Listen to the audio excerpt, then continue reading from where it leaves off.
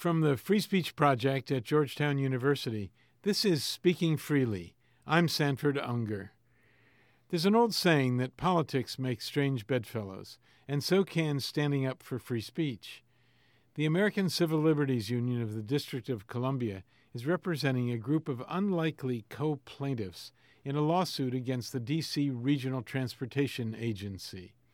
The ACLU accuses the Washington Metro system of violating the First Amendment when it refused to run what it considered controversial ads in subway stations and on trains and buses. The plaintiffs include PETA, People for the Ethical Treatment of Animals, a group advertising for an abortion pill, publishers of a book by right-wing provocateur Milo Yiannopoulos, and the ACLU itself, promoting the First Amendment. And so we had these four examples coming together fairly close in time. Not exactly four plaintiffs you would expect to find in the same room. Well, that's right, and they haven't yet been in the same room. Art Spitzer is our guest today. He's legal director for the ACLU in the nation's capital and lead attorney in the lawsuit the ACLU has filed against WMATA. The D.C. Metro system, the subway system, opened in the mid-'70s here, and from the time it opened until late 2015, they had a fairly wide-open advertising policy. There are advertising posters in stations and placards in the trains and on buses, and they largely took whatever they were paid for. And there were some situations in which they refused ads. There was one in the early 1980s in which they refused an ad that was a photo montage that showed President Reagan all dressed up nicely for a dinner, apparently pointing and making fun of a bunch of homeless people. And they rejected it on the ground that it was false because it wasn't a real picture. And there was a lawsuit about that, and it went up to the Court of Appeals, and a fabulous panel of Judges Bork and Ken Starr and Scalia on the D.C. Circuit unanimously ruled that this violated the First Amendment rights of the advertisers. So that the poster of Reagan was okay? It was that there's no such thing as false political advertising, right, and that Metro had created an open forum for advertising. And Metro took that decision to heart, and for the next 15, 20 years, they pretty much allowed all kinds of political advertising. Anything could be. They had a ban on alcohol and tobacco. And of course, they had a ban, which makes perfect sense, against advocating illegal activities. You couldn't say, get your cocaine at the corner of 7th and H. But then a time came in 2015 when they were asked to accept an ad that they didn't want to accept. And so they changed their policy in order to prevent that ad from going up. And they said, we're no longer an open forum, and we're no longer going to allow issue ads. And that's not the language of the regulation. The regulation actually has 14 different points and all the kinds of advertising. But the main ones are ads about public issues on which people disagree and ads that attempt to influence public policy. And since then, they've rejected a bunch of ads from a variety of organizations. We were not happy with this policy when they changed it. We've sort of been looking for the right case to challenge it, a test case. And the case came together earlier this year. They rejected an ad by the American Civil Liberties Union. We wanted to post an ad that had the text of the First Amendment in English and Spanish and Arabic.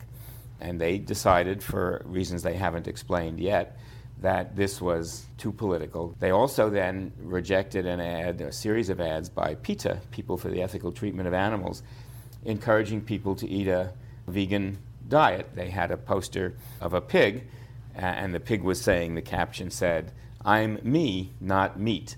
Go vegan." And they had another poster of a soldier saying, when I signed up for the Army, I didn't think I was going to be told to stab goats, protesting what apparently goes on in some Army training when people are taught to use their bayonets on live animals so they really understand what they're doing. Debatable whether this is a good thing or a bad thing, but PETA certainly has a point of view that we think they're entitled to express. Right. They then also rejected an ad for an organization called Carafem, which is a women's health provider that provides what's called the 10-week after pill, which is a medical abortion as opposed to a surgical abortion. You take these two pills, this is a government-approved drug, and they cause a miscarriage. And the ad simply showed a picture of a pill and said the 10-week after pill, safe, private, inexpensive. I don't think I'm quoting it exactly, but that was the gist of it. They rejected that because it had something to do with abortion, which is controversial. And then finally, they accepted an ad by a company called Milo Worldwide, LLC, which is a company set up by Milo Yiannopoulos, a controversial, provocative... far-right speaker, I think, is what most people call I think most people would say that.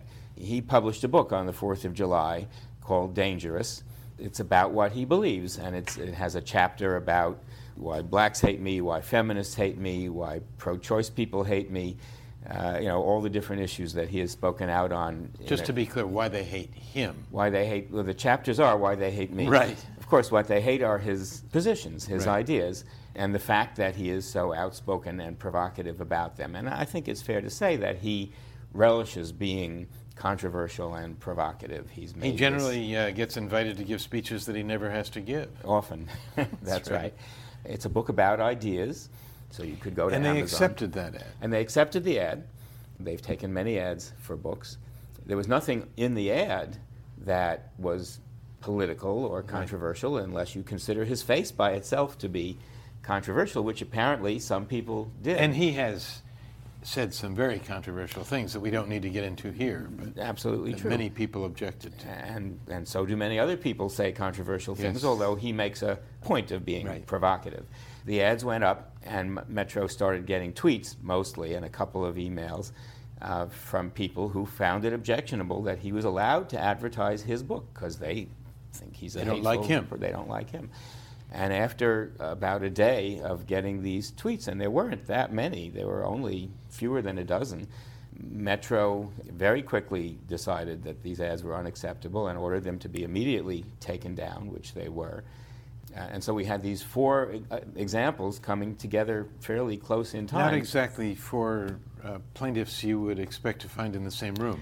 Well, that's right, and they haven't yet been in the same room. They've been on the phone and email together.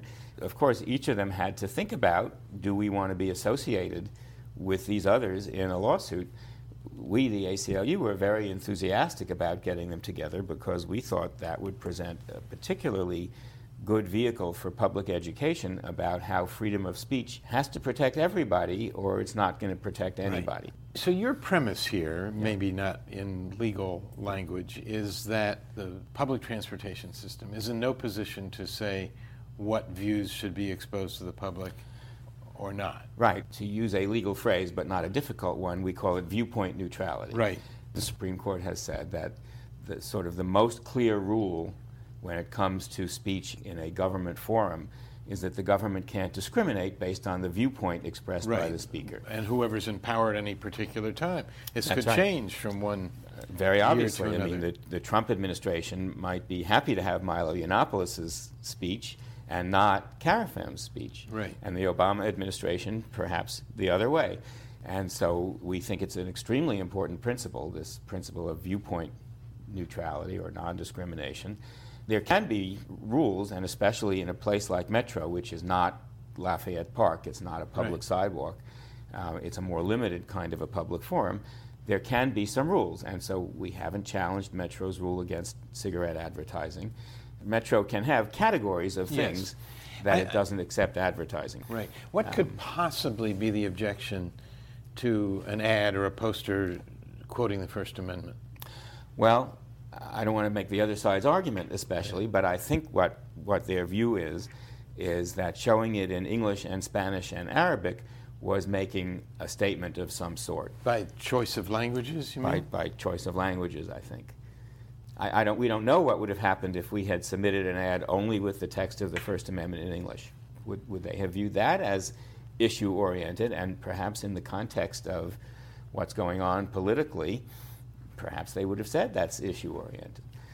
That does seem surprising, since many people on all political sides cite the First Amendment as their guarantee of their right to speak on whatever subject it might be. Sure. Of course, there are some people who don't like the First Amendment. There are people who think hate speech should be banned. There are people who think Milo Yiannopoulos' speech should be banned. Well, I think most of those people say they're in favor of free speech, but not the particular speech that bothers them. Well, of course, that's right. So that's right. First Amendment's fine, up to the edge of what? Well, and as you know, there are serious people who have called on the government to amend the First Amendment to carve out political campaign finance and related speech, who think we need to give the government the ability to ban certain people from speaking about elections. Right. They don't like the First Amendment, or at least they don't like the way the Supreme Court has interpreted it. They would say it means everything except what they don't like. One brief digression here. Is this unique to Washington, this kind of dispute? Are there other cities where the transit systems have gone through a similar controversy? Yes, many places, and many transit systems have adopted rules more or less similar to what WMATA has adopted here, and there have been lawsuits in a bunch of other places too. WMATA being Washington Metropolitan Area Transit Authority. Right. So do you know offhand what some of those cities are where speech is either freer or more restricted on the public transportation systems? So every system has a slightly different set of rules, right. But there's been litigation over these kinds of issues in New York, in Seattle, in some town in California, and it was not San Francisco or Los Angeles. Because it does seem odd. Cleveland, I think. I mean, long live the federal system, but it does seem odd that what's considered appropriate would be different. Yeah. It's an interesting application of community standards. The First Amendment might be okay in Detroit, but not in Washington or what have you. And case in point, the very same ad for Milo Yiannopoulos' book was accepted and posted in the Chicago transit system and in the New York Metropolitan Transit Authority, in the New York subways. Is part of the argument here that if the metro system can decide today that these 4 things are objectionable, or 3 were objectionable and 4th one became objectionable because of public pressure, that this is the proverbial slippery slope, and that next year it'll be 4 more or 8 more or who knows how many? No, the Metro has been rejecting ads since it changed its policy, and I'm sure they will continue to reject ads unless our lawsuit makes them change their policy. And it is, as we were saying a minute ago, we think inherently arbitrary. Here's another example. If you take the subway to the Pentagon station here in D.C., you will pretty much always see ads by defense contractors for the latest hardware that they're trying to sell to the Pentagon. Right. We have pictures that we put in the lawsuit of ads for a particular jet fighter that basically said, we can accomplish the mission with this jet fighter. Well, that particular fighter is actually a very controversial fighter. It has flunked repeatedly in testing. Many members of Congress have called for that whole program to be terminated because it's a sink of billions of dollars that they think will never get anywhere. I'm no expert on jet fighters, so I don't have an opinion on that. But it's clear that this company is advertising to the decision makers at the Pentagon when they get on and off the subway at the Pentagon, so in a sense, trying to influence public policy, which is against the rules. And yet whoever was reviewing these ads, it didn't occur to them, because it's an ad by a big company for a commercial product, it didn't occur to them that we think that ad clearly violates their rules. Taking the ad with the First Amendment quoted, I suppose the NRA could say, well, fine, we'll have one with the Second Amendment. Sure. And you would not oppose that? No, if they would like to be our client, we'd be delighted. Can you think of anything other than tobacco, illegal, illicit drugs? Can you think of anything that you would put in a category? What if the Ku Klux Klan wanted to have such an ad in the Washington Metro system, sort of advertising for members? Would that be all right? Oh, I think so. That's political speech. In terms of commercial advertising, ads that are false and misleading can be rejected. I mean, that's the law, and that's a clear difference between commercial and political sort of advertising. If the Ku Klux Klan says this is and should be a white nation, a white Protestant nation, or however they would say it, and evil lurks among these other people, and maybe the Ku Klux Klan is not the best example. There are some explicitly white supremacist organizations now that speak much more viciously, I think. If you defend their right to put ads on a transit system, since that's what we're talking about, is this just the marketplace of ideas, or do you, in defending their right, become their accomplice the way you become the accomplice, or would be accused of being the accomplice, perhaps, of the people trying to sell the weapons system to the Pentagon? Sure. Well, we're accused of being accomplices all the time. And I think the answer to that is it's the First Amendment that you need to accuse of being the accomplice. It's the founders of the country who didn't want to give the government the power to decide what can be said and what can't be said in a public forum. If you're the publisher of the New York Times or the Washington Post and you decide you want to reject certain ads, that's your First Amendment right, because you're not the government. And a lot of people don't really get this distinction, which is a fundamental distinction in our law. The public versus the private. Public versus private. But when it's the government making the decision, when the government is saying who can have a parade down Main Street, or who can have a rally on the sidewalk in front of the White House, or who can put their ads in a public transit system, or have a meeting at a public university, that's when the First Amendment cuts in and says, we can't have the government deciding what speech is okay and what speech is not okay. It always puzzles me when radical activists, whether on the right or the left or somewhere else, are so enthusiastic to ban the speech of their opponents, not thinking they are not sitting in the White House or likely to anytime soon. They are not sitting on the Supreme Court or likely to be there anytime soon. Who do they think is going to make these decisions if you give the government the power to ban speech? It's their speech that's going to be banned first, very likely. Art Spitzer is legal director for the ACLU of the District of Columbia. For an extended version of our conversation, you can visit the Speaking Freely section of our website, freespeechproject.georgetown.edu. Our project is funded by the John S. and James L. Knight Foundation. I'm Sanford Unger. Thanks for joining us for this edition of Speaking Freely.